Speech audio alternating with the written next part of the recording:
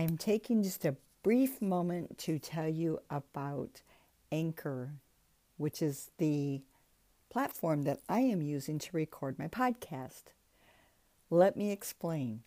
First of all, it's free. And who doesn't want free? There are also certain tools that allow you to record and edit your podcast right from your iPhone or computer. And Anchor will distribute your podcast for you so it can be heard on Spotify, Apple Podcast, and many more platforms. You can make money from your podcast with no minimum listenership. It's everything you need to make a podcast in one place. So please just download the free Anchor app or go to anchor.fm to get started and have fun doing it.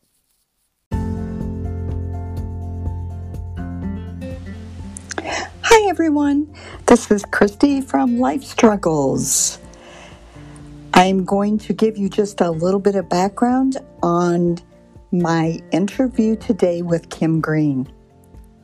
Oh my goodness, sit back, listen, don't have a drink or smoke some pot, and enjoy, maybe even shed a few tears on Kim's story.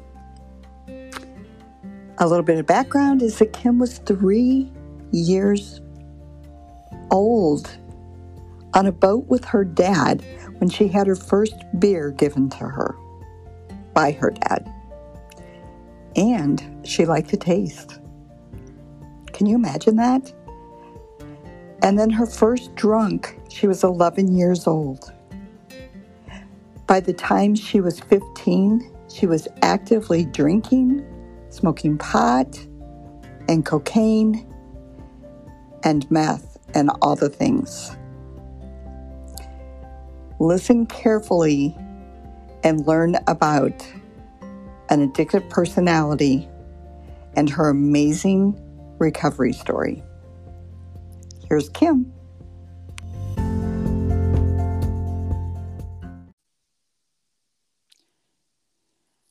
Hi. Hi, how are you? I'm good. How are you? Good. I try to get my earbuds to work on here, but they don't for some reason. Oh, well, that's okay.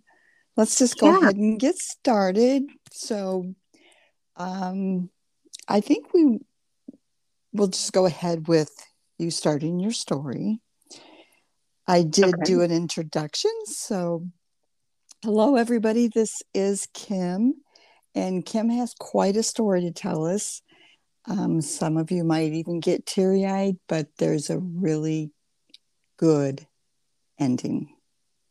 Okay, Kim, take it from here. Thanks so much, Christy. Hi, my name is Kim. I currently live in Portland, Oregon. And as of today, I have a little over 7.5 years clean from any drugs or any alcohol. Now, about 8 years ago, I never could have said that. So, my story starts, it just as any other person would, really. I was born into a family, middle class, working family. My parents are still married to this day. I have 2 older brothers, and I'm the youngest of 3 kids. I am also a type 1 diabetic. So that means that I am insulin dependent. So I really do think that has a lot to do with some of my addiction and alcohol issues.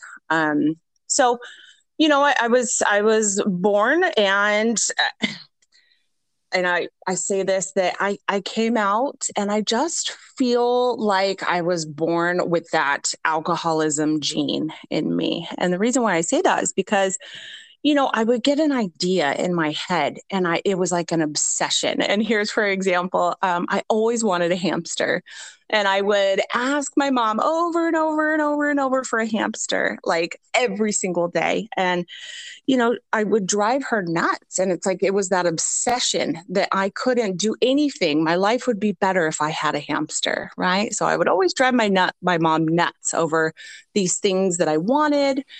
And I mean, it even went as far as into my relationships. You know, when I was a little girl, I could only have one friend at a time. And we were like best of friends. And if that friend ever wanted to have other friends, it broke my heart. So I didn't Oh, what I yeah, I didn't quite like, it just something was a little bit off. Now, um, my two older brothers were much older. One's 7 years older and one's 10 years older. So I kind of was like an only child sometimes. mm-hmm. And growing up was good. I can't really say that, I'm a victim of abuse or anything like that, but started I think, yeah, we talked about this. The first time I ever had a drink, well, that I can remember, I do remember being on a houseboat with my parents. We always went on a houseboat in California during our summer times. And I remember eating chips and drinking beer with my dad. So I would take sips of beer and something about like the saltiness of the chips and washing it down with beer and the bubbles. It was so good, and I wasn't, a 3-year-old chugging beer or anything, but I can just remember the taste of it. It was good. So what we want to do is really quickly clarify what Kim's, I believe, trying to explain is that she just was born with an addiction, period. Correct. And to clarify that addiction is addiction, it can be of anything. It can be of alcohol, it can be of drugs, it can be an obsession with cleaning, it can be OCD with anything, all of that. So this is what we're talking about today. So Kim does have a lot of different stuff to add to this. Okay, take it back. Yeah. So the first time I can ever remember physically being drunk, it was a Christmas party that my parents had, and my brothers were there. Now, mind you, they were much older. And I saw a blue bottle, and it was a blue bottle with some sort of liquor in it, but it had like blue crystals. And I just thought it was magical. It had cool writing on it. It looked so cool to me. So, I remember it being in a scotch glass. My brother poured it and he thought I would just take a sip. Well, I drank the whole entire thing. Now, Oh mind my you, gosh. it was probably more than half of a scotch glass. So I don't really remember, obviously my parents were doing their thing, entertaining guests. And I remember walking down the stairs. I had one hand on a railing and then one hand on a wall. And I just remember feeling so dizzy and woozy. And then I went to bed. I probably slept great, but that's what I remember. But do you remember how you felt? I don't. I just remember the wooziness and the dizzy and just kind of like, whoa. I don't even know if I put two and two together that that's what was happening and that's what I was feeling. Like I drank this alcohol and now here I am drunk. So how much do you think you weighed then? Oh gosh. I mean, I was probably 12 or 13. So maybe 70, 80 pounds, maybe. Okay. And you had how much? Just gosh, a shot? No, it was in a scotch glass. So okay. Wow. Yeah, I probably drank half of it, if not all of it, Wow. There was a lot. I don't remember throwing up or anything like that, but that's what I do remember. But so if you don't remember and nobody said anything, you probably didn't. Right. Right. Okay. This is kind of interesting that at that much at that age, and unless you were already building a tolerance.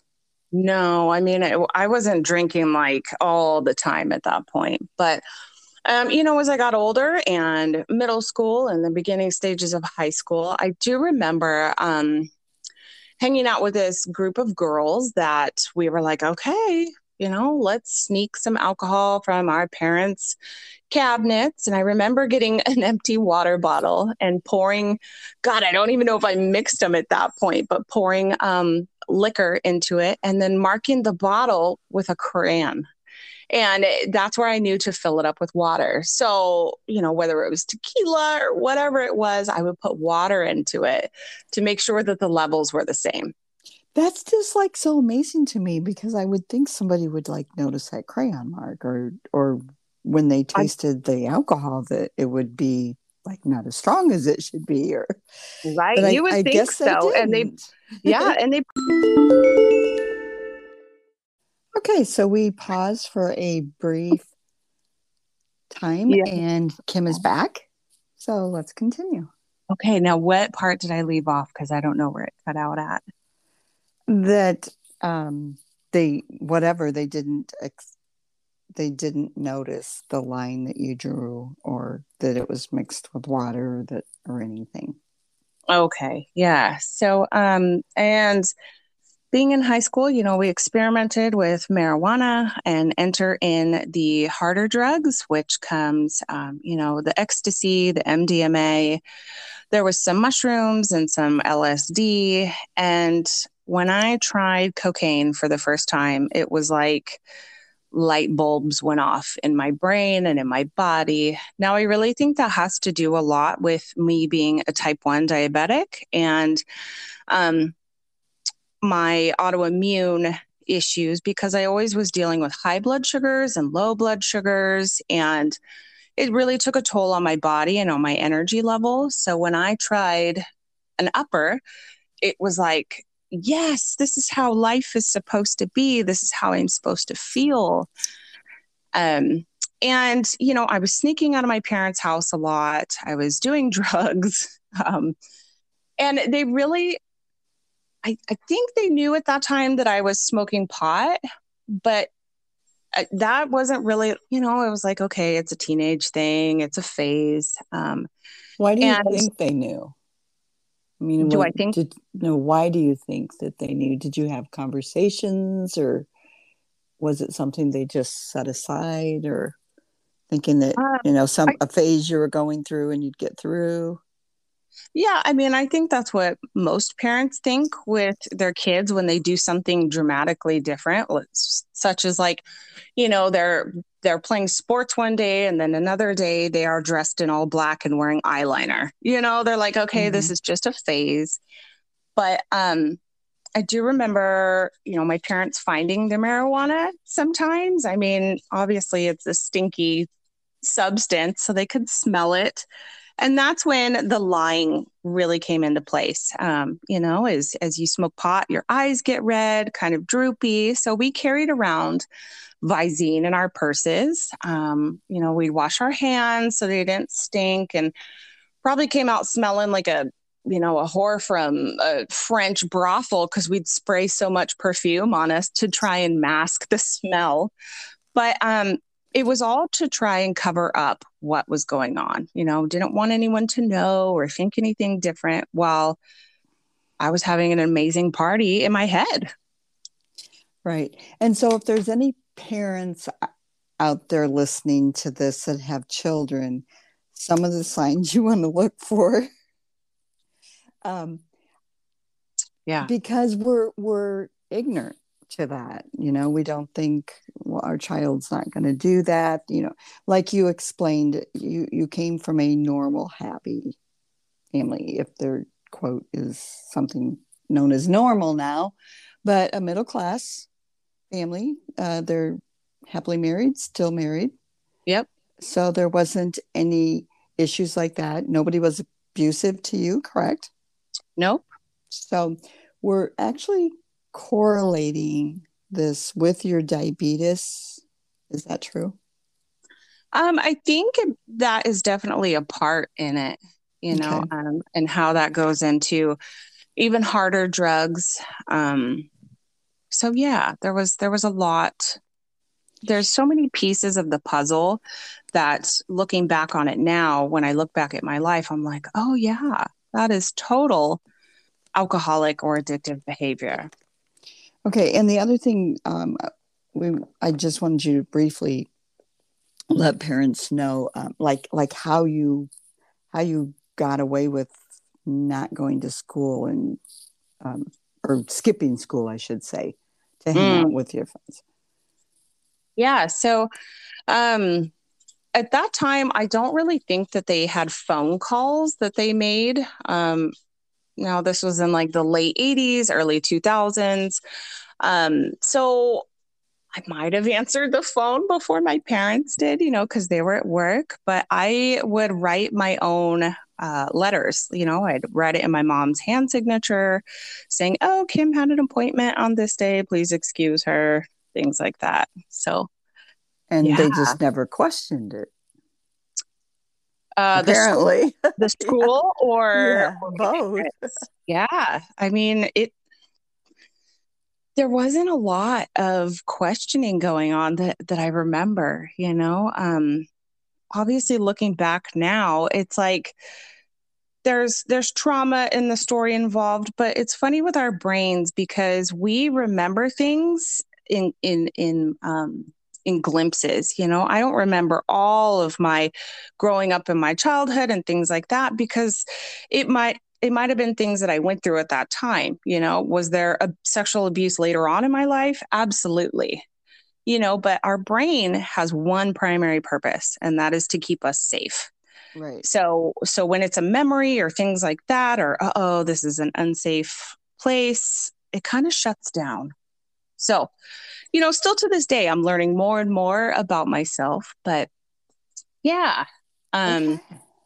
as far as the lies, there was a lot of lies, always lying, and I barely graduated high school. My parents, at the very end, my senior year, they did know that I was barely going to graduate. And that's when they knew. They were like, okay, something's going on. And I was skipping school, definitely skipping school. And what excuses I told them, I'm not sure. But Well, yeah, and I guess not to, this is not a judgment being put on it, but I, from what I've done in research and stuff, with the amount of drugs and the amount of years with the drugs and the alcohol and all that, that's going to cloud your memory too. Besides the absolutely. fact that it was years ago. So, Oh yeah, definitely. I mean, the effect that it has on the brain, especially, the constant drinking, and if you get into harder drugs, it changes the brain. There right, you do certain drugs and it causes holes and dark spots when you look at it through an MRI or a CAT scan or anything like that. It right. definitely changes the brain, as you know. Yep, yep. Okay, so you got caught. Mom and dad finally figured out that you something was Yeah. going on. And so Yeah. what happened then? Um, I don't really, I don't think I was punished or anything, but it was like, hey, if you don't go to school, you're not going to go to college. And I didn't care. I didn't want to go to college. I had no dreams or aspirations of what I wanted to do when I grew up. Like, honestly, honest to goodness, I was like, hey, I'm going to be an alcoholic. That's what I'm going to be. Not like the type that is brown bagging it under a bridge or anything, but I loved to party. I loved the way it made me feel. I loved the nightlife. And that's what brought me into, the next segment of my life, per se. Okay, so let's go on to that. So Yeah. where first of all, did you work in high school? I had little odds and end jobs. I remember working at a little card store, like a Hallmark store almost. I Okay, remember that and well, working because at it a. takes money to get this stuff. It So does. so It where were you does. getting your money? Um, we started selling marijuana, and we get it from much older guys, and taking out our share and selling the rest, increasing in price or whatever it was. Wow, and there was never any arrests or you never got caught and you No, just got away with no, it. yeah, Okay. there was. There was no arrest, definitely. So what Um, was because as we know today, you've been sober for, what mhm. we say, 7 years? 7.5 years. Yeah. Yeah. So what started that? How did that come about? Or is there some stuff in between that's important for us to know? Oh, there's a whole bunch of stuff in between. Okay. So, Okay. Well, tell us some stuff in between. yeah. So as I mentioned, living in Reno in a 24-hour town, I was introduced to, I met a exotic dancer. I started going to a community college because I was like, okay, I have to do that. And this girl, she had a nice car, nice clothes, nice bags. And I was like, what does she do? There you And she told go. me, she said, I am a stripper, an exotic dancer, if you will. And I was like, okay, and meanwhile, like I loved the club scene. Again, I had a fake ID, so I was going in there all the time. I started working there by checking in coats. And so I loved it. I loved the lights. I loved the music, being out at night. It was just so exciting. So I was about And 18 when I started my dancing oh, escapade. wow. And so did mom and dad know about that? I mean, you probably weren't even living at home, were you? No, I mean they did find out. I know that, but they didn't know for a while. But were you not living at home? I don't think I was at that point because I Okay. was out all the time, staying with friends or boyfriends. So, Okay. um, yeah, I started dancing, and it was always, people were buying girls drinks, and incomes the more drugs and things like that. And I had a good friend at the time, and we used to party. And one time I called her and I was like, hey, where are you? And she never answered. And then the next day she called and she was like, hey, I was out last night. I was doing something. And I was like, what were you doing? And she's like, well, I was doing meth. And at that point, like I had no idea Wow. what it was, but I wanted to know. I mean, there wasn't a drug or anything like that I was like, I'm not going to do that, And so because you were I never afraid of trying anything. no, no, absolutely not. It was like exciting, to try something. So the first time I tried crystal meth, that was it. I was hooked from the very first moment. So how's that make you feel? How does it make, oh, the drug itself? Mm-hmm.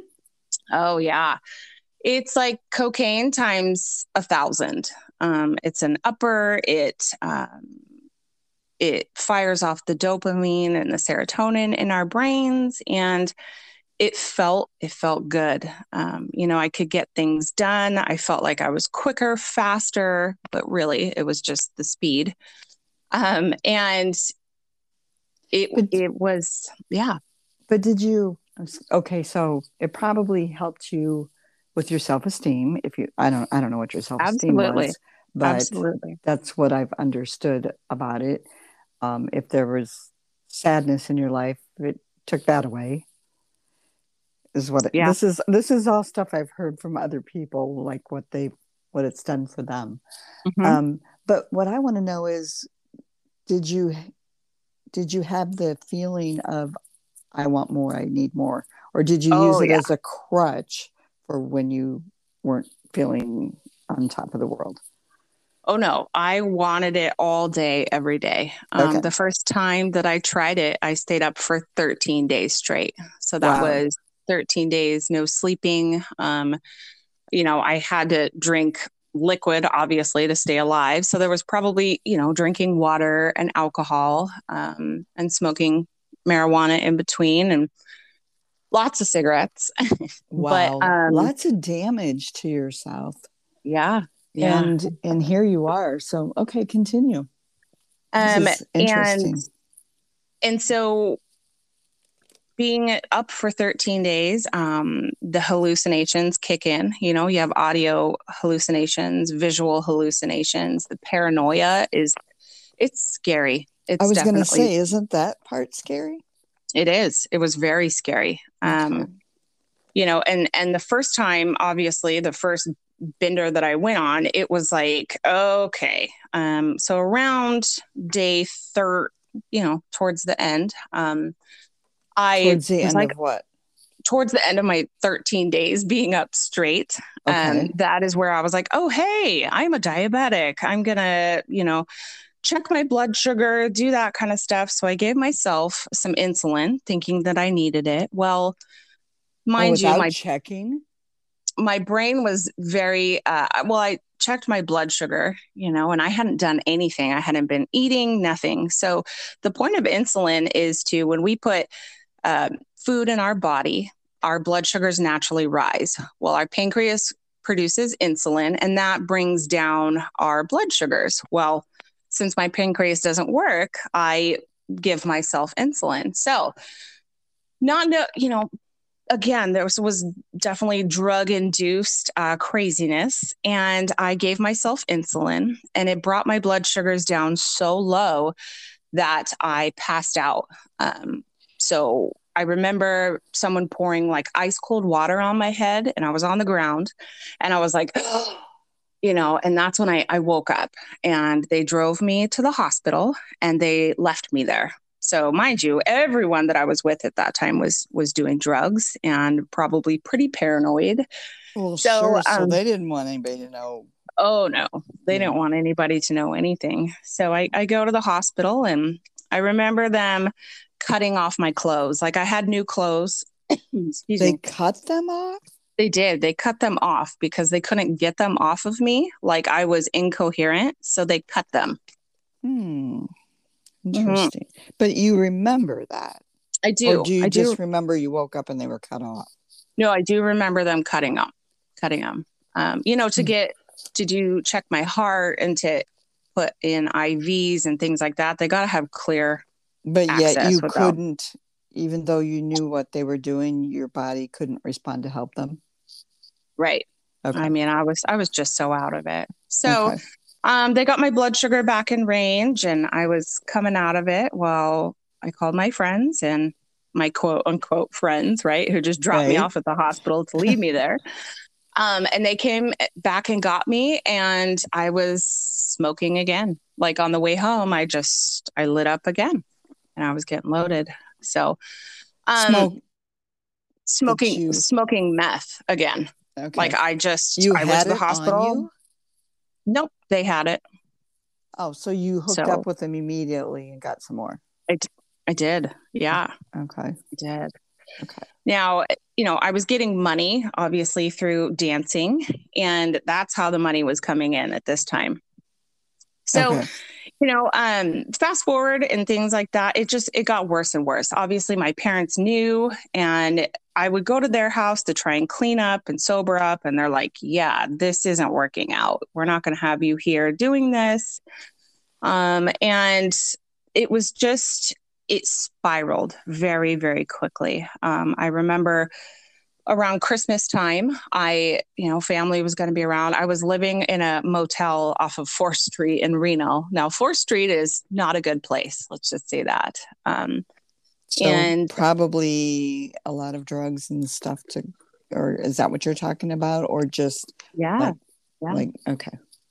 It was nonstop. I mean, I would use and keep using until my body like physically gave out. And I was like, okay, I'd pass out for like 2 days, 3 days, and I would sleep that entire time because my body was just like giving out, it needed sleep. So while I was in that hotel, I was definitely dancing, but with meth use and the paranoia, that the commercials that you see on TV are true.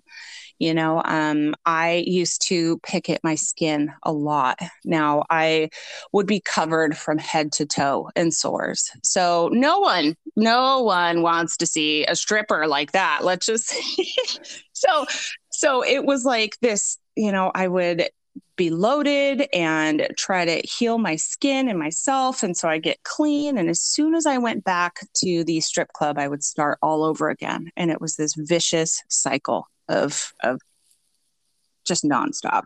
So physically, like, were you dropping weight? Oh, I was skinny. Normally, I'm 5'9" and 170 pounds. So Okay. I looked like a skeleton, like a walking skeleton. My skin was literally hanging off my bones. And My hair was falling out. so, and the strip club didn't care about that. They just let you come back Oh, they whenever. did. There was a couple times and they're like, yeah, you need to go home, and I would try to hide it to my best of my ability by covering it with makeup or things like that. But towards the end, I knew that I couldn't do that anymore. Where I'd get clean long enough to where my skin was okay and I would make enough money and then go and do it again for another 2 weeks. Wow. So, yeah. I can't And imagine all this damage done to your body. So how did you end up not doing this anymore? yeah. So There must have been that is some kind where of point you came to. it was. That is where I went to rehab. I went to several rehabs, but I went to one in Eugene, Oregon, and I met a guy there doing all the things you're not supposed to do.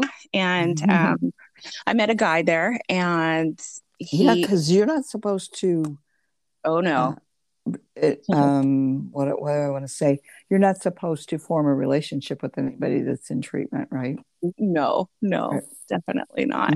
Okay, go So, ahead. we were hanging out and doing all the things, and I was in a 90-day program at that time, like intensive treatment. I stayed there for And 90 days. And so he was only doing like a 21-day program, and he lived in Portland. And so he got out and would come and see me. And then by the time that I finally was able to be released and done, that is when we started really dating. And both of us were clean. That was great. But he was looking at some time in prison. So he had the same drug of choice. And he got convicted of a crime, and he did 6 years in prison. wow. So Okay. him and I were together before he was convicted. And when he was taken away, that's when I was left in Oregon. And I continued and I did the same thing. I went back to Nevada and did the same thing. So in 2011 is when he was released from prison. And I came back up to Oregon to be with him. And I mean, I loved him. Like from the get-go, there was like fireworks. He was my Did you person. have communication with him during those 6 years? I mean, that's a long time. It is a long time. So he would call and I wouldn't answer the phone. He would write letters and I wouldn't read them because it hurt. It hurt so bad. I didn't know how to deal with it. So my way of dealing at the time was just pretend like it wasn't there.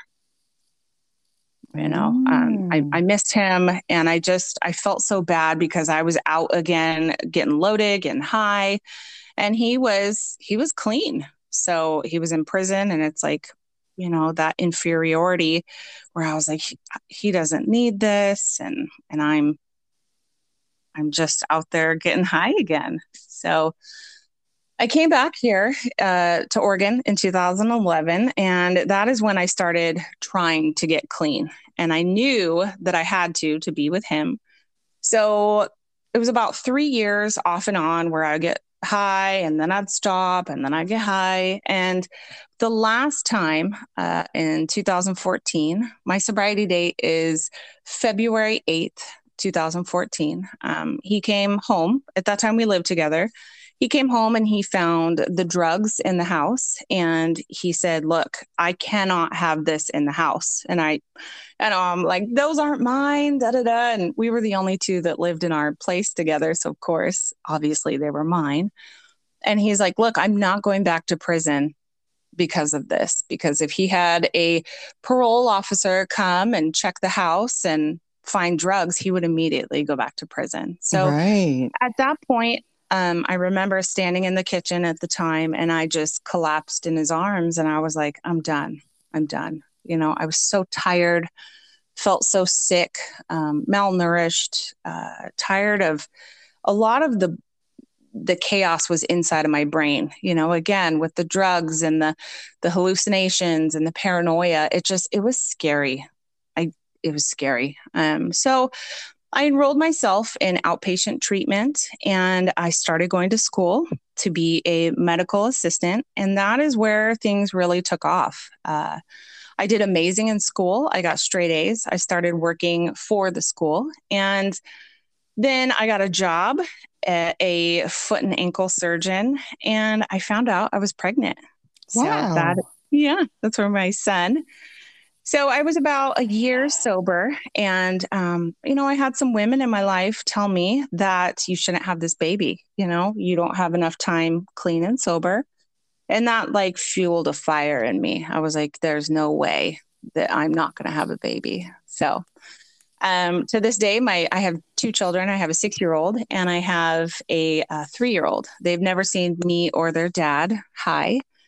And things just continue to get better. I mean, it's not all rainbows and sunshine, but I do work a program of recovery. I work with other women, and I am really an advocate for people getting clean, whether it's, alcohol or drugs. And I believe that there is such power in recovering loudly, because if we don't, then we die silently. So, okay, I'm going to repeat that quote for you guys. So we recover loudly or we die silently. yeah. I love that. So where would somebody go when they're ready? Because we both know that in order for this to work, you have to be ready.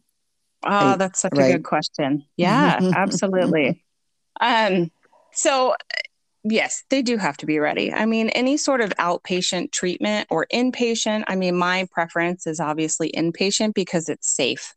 It's a safe place. There's no, outside influences. There's no drugs or alcohol allowed there. And it's people who really know how to work with addiction issues. And they focus in on the why we are drinking the way that we are, or why we are getting high the way that they are. Like, what is it that we are trying to run from? So it's a lot of self-work. So definitely inpatient or outpatient. I mean, if that's not something that's available for someone, there's detox centers all over the place. I know here in Oregon, one of them is Hooper Detox.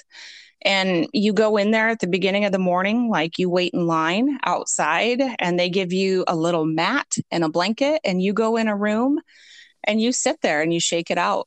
They give you food, and their job is to get you into a program, like a treatment facility or something like that. So when you go for help like that, from what I understand, you can't just go cold turkey off of some drugs and depending on how much alcohol you've been consuming or whatever it is. So do these places like help you medically? Yeah, some of them do, definitely. So if you've been drinking for, let's say, 20, 30, 40, 50 years, and your body is so used to that, it is definitely advised to medically detox, because if a hardcore alcoholic stops drinking, they could die. And it's kind of like counterintuitive, but. And couldn't that be that the same with cocaine or meth, or if you were doing that like constantly, wouldn't you have to have some type of help? It's not that way with like the uppers per se, No? but if you get into opiates, or benzodiazepines or heroin or things like that, that is where you definitely need like a medical detox. They wean you off of it slowly. In come the Suboxone and the methadone, and those are all drugs used to help people get off of hard opiates such as heroin. Okay. But as far as like cocaine and meth and things like that, you don't need it. But that also both of those drugs are ones that like try to pull you in when All you're of them not do. doing them. So if somebody's going to try to do that by themselves, Hmm. do you have any suggestions on what would help them to not give in to that feeling of I need this? Or Yeah, that's another good question. Wow, Christy, you came prepared. of Um, course. yes, it's really tough because when drugs are so prevalent in our homes and in our lifestyle, that's what we're used to. So, obviously the people that we are around at that time are all using or getting loaded. So it's really having to change everything about your life, the people you hang out with, the people that you talk to, the places you go, the things you do. Everything has to change. It's a saying that if you hang out in a barber shop long enough, you're going to get your hair cut.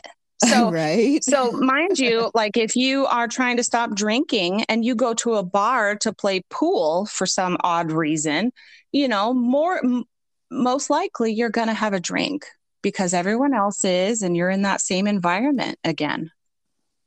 And then I would like to add something just to everyone. Um, not obviously, not everybody is an alcoholic or comes from an addicted hereditary background. Um, but I was, and I just want to say this: I didn't even want to try anything because I was so terrified of the addiction. I Mm, had seen the damage done and stuff. But what I want to say is that I still, like in college, went to the bars on college night, and stuff. And I just chose not to drink, and I could have just as much fun as everybody else. But what I want to say is, I always got pressured, even though I would just say, I'm good, thanks anyway. When other people are drinking and having fun, they want you to do that. They want you to drink with yeah, them. And absolutely. no matter how much I would say, really, really, I'm fine. And I did have a good time until somebody was so drunk that it just wasn't fun to be around them, depending, on what kind of drunk they were. Some of them that are just happy drunks, it was fun. But not ones that get angry or belligerent, and all that. And then you just walk away from it. But what I want to say to people is if somebody says no, thank you, let it go. Yep, absolutely. It's, you really need to let it go. And I don't know, maybe they don't think about that when they're drinking or something, but I was so pressured. And that made me end up not wanting to go out anymore. So please, you Yeah. guys, if you're out drinking and having a good time and stuff, and you've got a friend that just isn't into that, don't pressure them. Yeah. Okay, so So, um, my message of hope is that anyone, anywhere can get clean and can get sober. I, I'd done my fair share of things that I believed that I didn't deserve it. But I got in touch with people who had something that I wanted to. I would see women laughing. I would see them happy. Their skin was glowing. They looked, their hair was beautiful, and they were smart. And I was like, I want that. And so that's who I surrounded myself with, and a lot of times these women taught me to love myself, and they loved me when I didn't know how to love. At the beginning, they would give me hugs and I would pull away, because I didn't want to be touched. But they loved me and they showed me how to live life and a function without drugs and alcohol. So it can be done. I mean, it takes a lot of work, but it's nothing like it was, having to remember the lies, having to be afraid of people. Who did I owe money to? Who was going to come rob me? Who was going to come beat me up? Nothing is like that today. My people now, I can truly call friends. They will be here in a heartbeat. if I That's needed them. great. But are these friends that you met during recovery? Absolutely. Okay. Absolutely. Yeah. I Okay. mean, I have people that I know, from my past. I mean, if they are, um, out there using and stuff, a lot of it is through social media too. Again, I stay at home with my kids and I work from home. So I don't go in those situations anymore. And now I look at it as like, I can be that beacon of hope. I can show people that it can be done, because a lot of people from my past know what a junkie that I was. Mm-hmm. So my hope is that if you have someone in your life or you are that person, don't give up. Don't give up. One day, And it is wake one up. day at a time. It So, it really is, because if we start thinking about, oh, I'll never be able to drink again, you know, I used to be like, well, what if I get married? I'll never be able to drink on my wedding. Let's just say this. If I was going to drink on my wedding, I would be passed out. My legs would be up in there and I'd probably sleep with a groomsman. I mean, that's the type of alcoholic that I am. right? So, you know, um, my heart really goes out to the children of alcoholics and addicts, because they have no choice. They watch the parents suffer, and they are stuck in it. They don't have a choice. So I've get got another interesting question since you said that.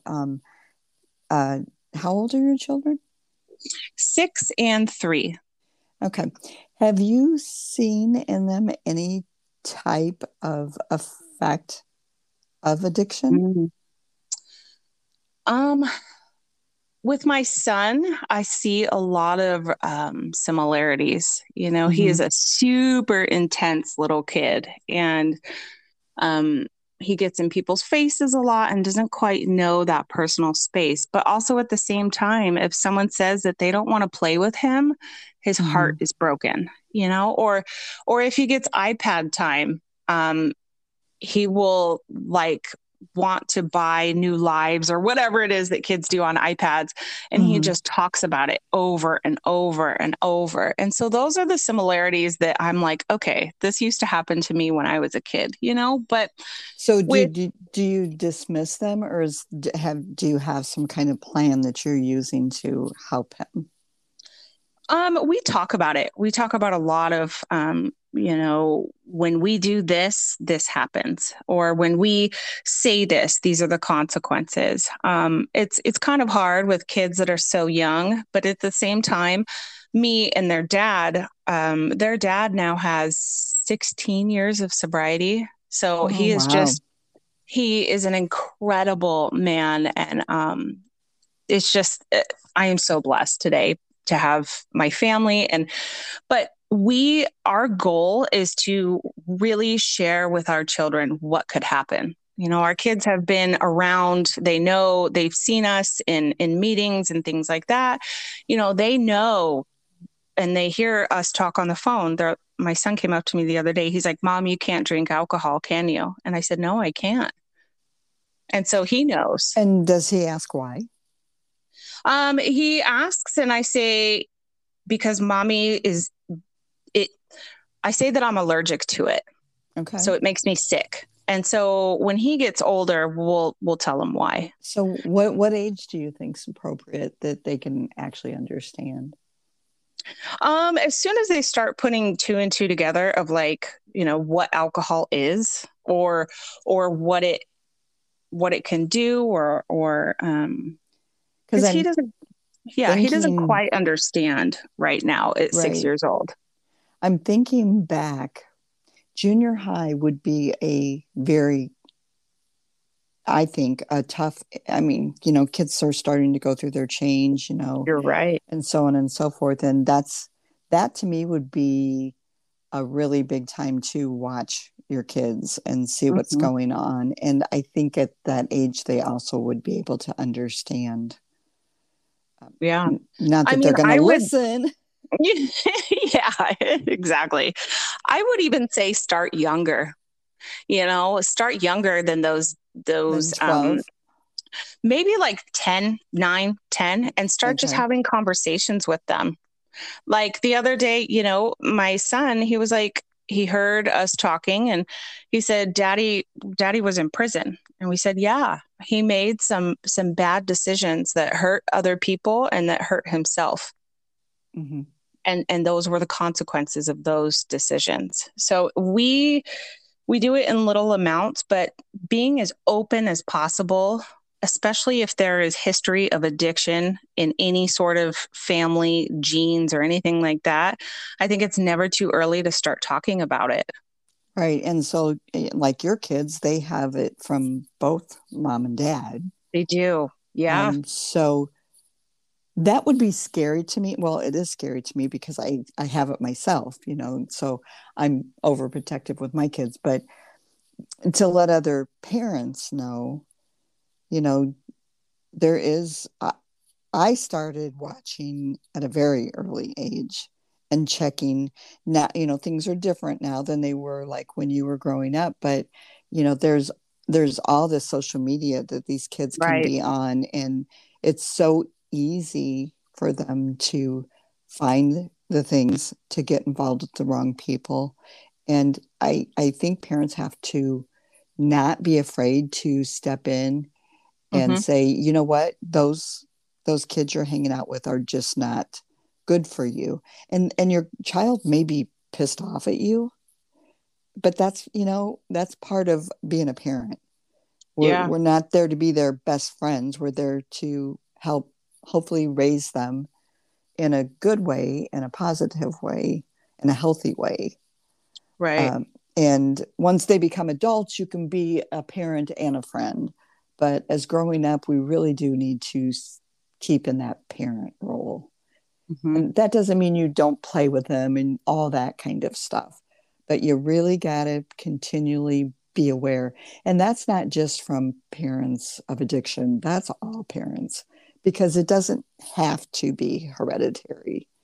Right. It can start by them just hanging out with the wrong people and getting involved with them. And there it goes, just like what happened with you. So, Yeah. And it's almost anyway. like a switch in the brain. It's like, Mm-hmm. okay, I put this substance into my body and a switch turns on where it's like, this is it. Feels good, So definitely, like you said, being present and being in your children's business is a Yeah, good thing. it is. And they'll thank you later. Maybe not at Yeah, the time. They'll probably be mad at you all the time, that's but okay. that's okay. Right. Yeah. So I do want to I've got a drug and alcohol addiction hotline that anybody can call at any time from anywhere. I'll go ahead and put it in our link too, but I just want to say out loud the number. It's 866 235 4572. Now, this is actually from the Recovery Village, but you can contact them from anywhere in the United States and they will help you. There will be somebody to talk to 24/7. And then, whatever area you're in, now this is the United States, but any area that you're in the United States, they will find a place for you. So, That's it, great. Thank you so much. yeah. Listen, I really appreciate your story, and I hope that people will really get something out of this and see that there is light at the end of the tunnel. Yeah, there really Um, is. and it's Yeah. not easy. It's not going Yep. to be easy, but it's worth it. Yep. Do you agree? I do. I do. I couldn't imagine, 20 years ago, 10 years ago, what my life would be like today. It is beautiful. And I'm But so, I have I work a program of recovery and I have a higher power in my life. And so I'm not making decisions on my own anymore. I get to do it with that's other great. women. I have a lot of support. And so help is out there. And Help your is out. You husband don't, too, right? oh yeah. Yeah. So, and You don't have to we didn't. suffer anymore. So we didn't go into this. Kim and I discussed this before, but her husband was a big part of her final decision that this is going to stop because he didn't give her a choice. he said, I'm done Yeah. if you don't get the help. So I'm going to give him credit for some of it. But as you guys should know, it's still her final decision. She could say, F you, Mm-hmm. and walk right out of his life. But she chose to get help. So Yeah. And so I think the I major, congratulate you.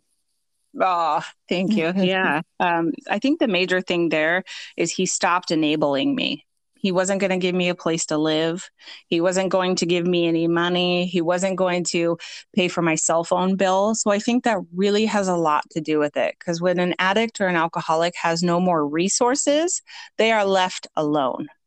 They don't have a place to stay. They don't have a car. They don't have food. They don't have, and at that point, then it's like, oh my gosh, all my resources are done. I need to go get help. And so if you are enabling anybody in any sort of way, maybe check in with yourself and be like, am I enabling this behavior? Am I giving money for a cell phone or am I giving them a place to live when they're in active addiction? So that Right. really, really helps too. And I just want to add to that. So if you're a parent or a friend or or a spouse and you don't know what to do, you've tried this, it's not working, whatever, it's hard on you too. So I encourage you to help yourself. That you can go to AA yourself, and they'll give you a program to go through as and also just any type of life coach or a counselor that can help you through, because it's really hard to sit back and watch too, even making that tough love decision, and having to live with that you've disconnected yourself from a loved one Yeah. because you want to help them. But that doesn't make it easier, just knowing that, oh, I got to do this. So, don't go through that alone either. You need to Mm-hmm. find somebody that can support you with that and help you not give in. So I just wanted to put that out there too. That's awesome. Perfect. Okay. Well, listen, I so much appreciate you being on here. Is there anything else that you want to add to help anybody? Well, thank you for letting me do this and share a message of hope. And don't give up. If you slip and you fall and you try to get clean or sober and you relapse, that might be a part of your story. But you are always wanted and you're needed. So there's lots of people who will help. Just got to reach out and reach up our hand and say, I need help. So, yeah, thank you so much. I appreciate you, Christy. Okay. Thank you so much. And you have a wonderful day, and push this out there and let people know. So when we get done and I push it out there, I will give you notice and you can share it, and ask people to share. Oh, will So do. we Thanks can, again. you're welcome. Have a great day. All right. Bye.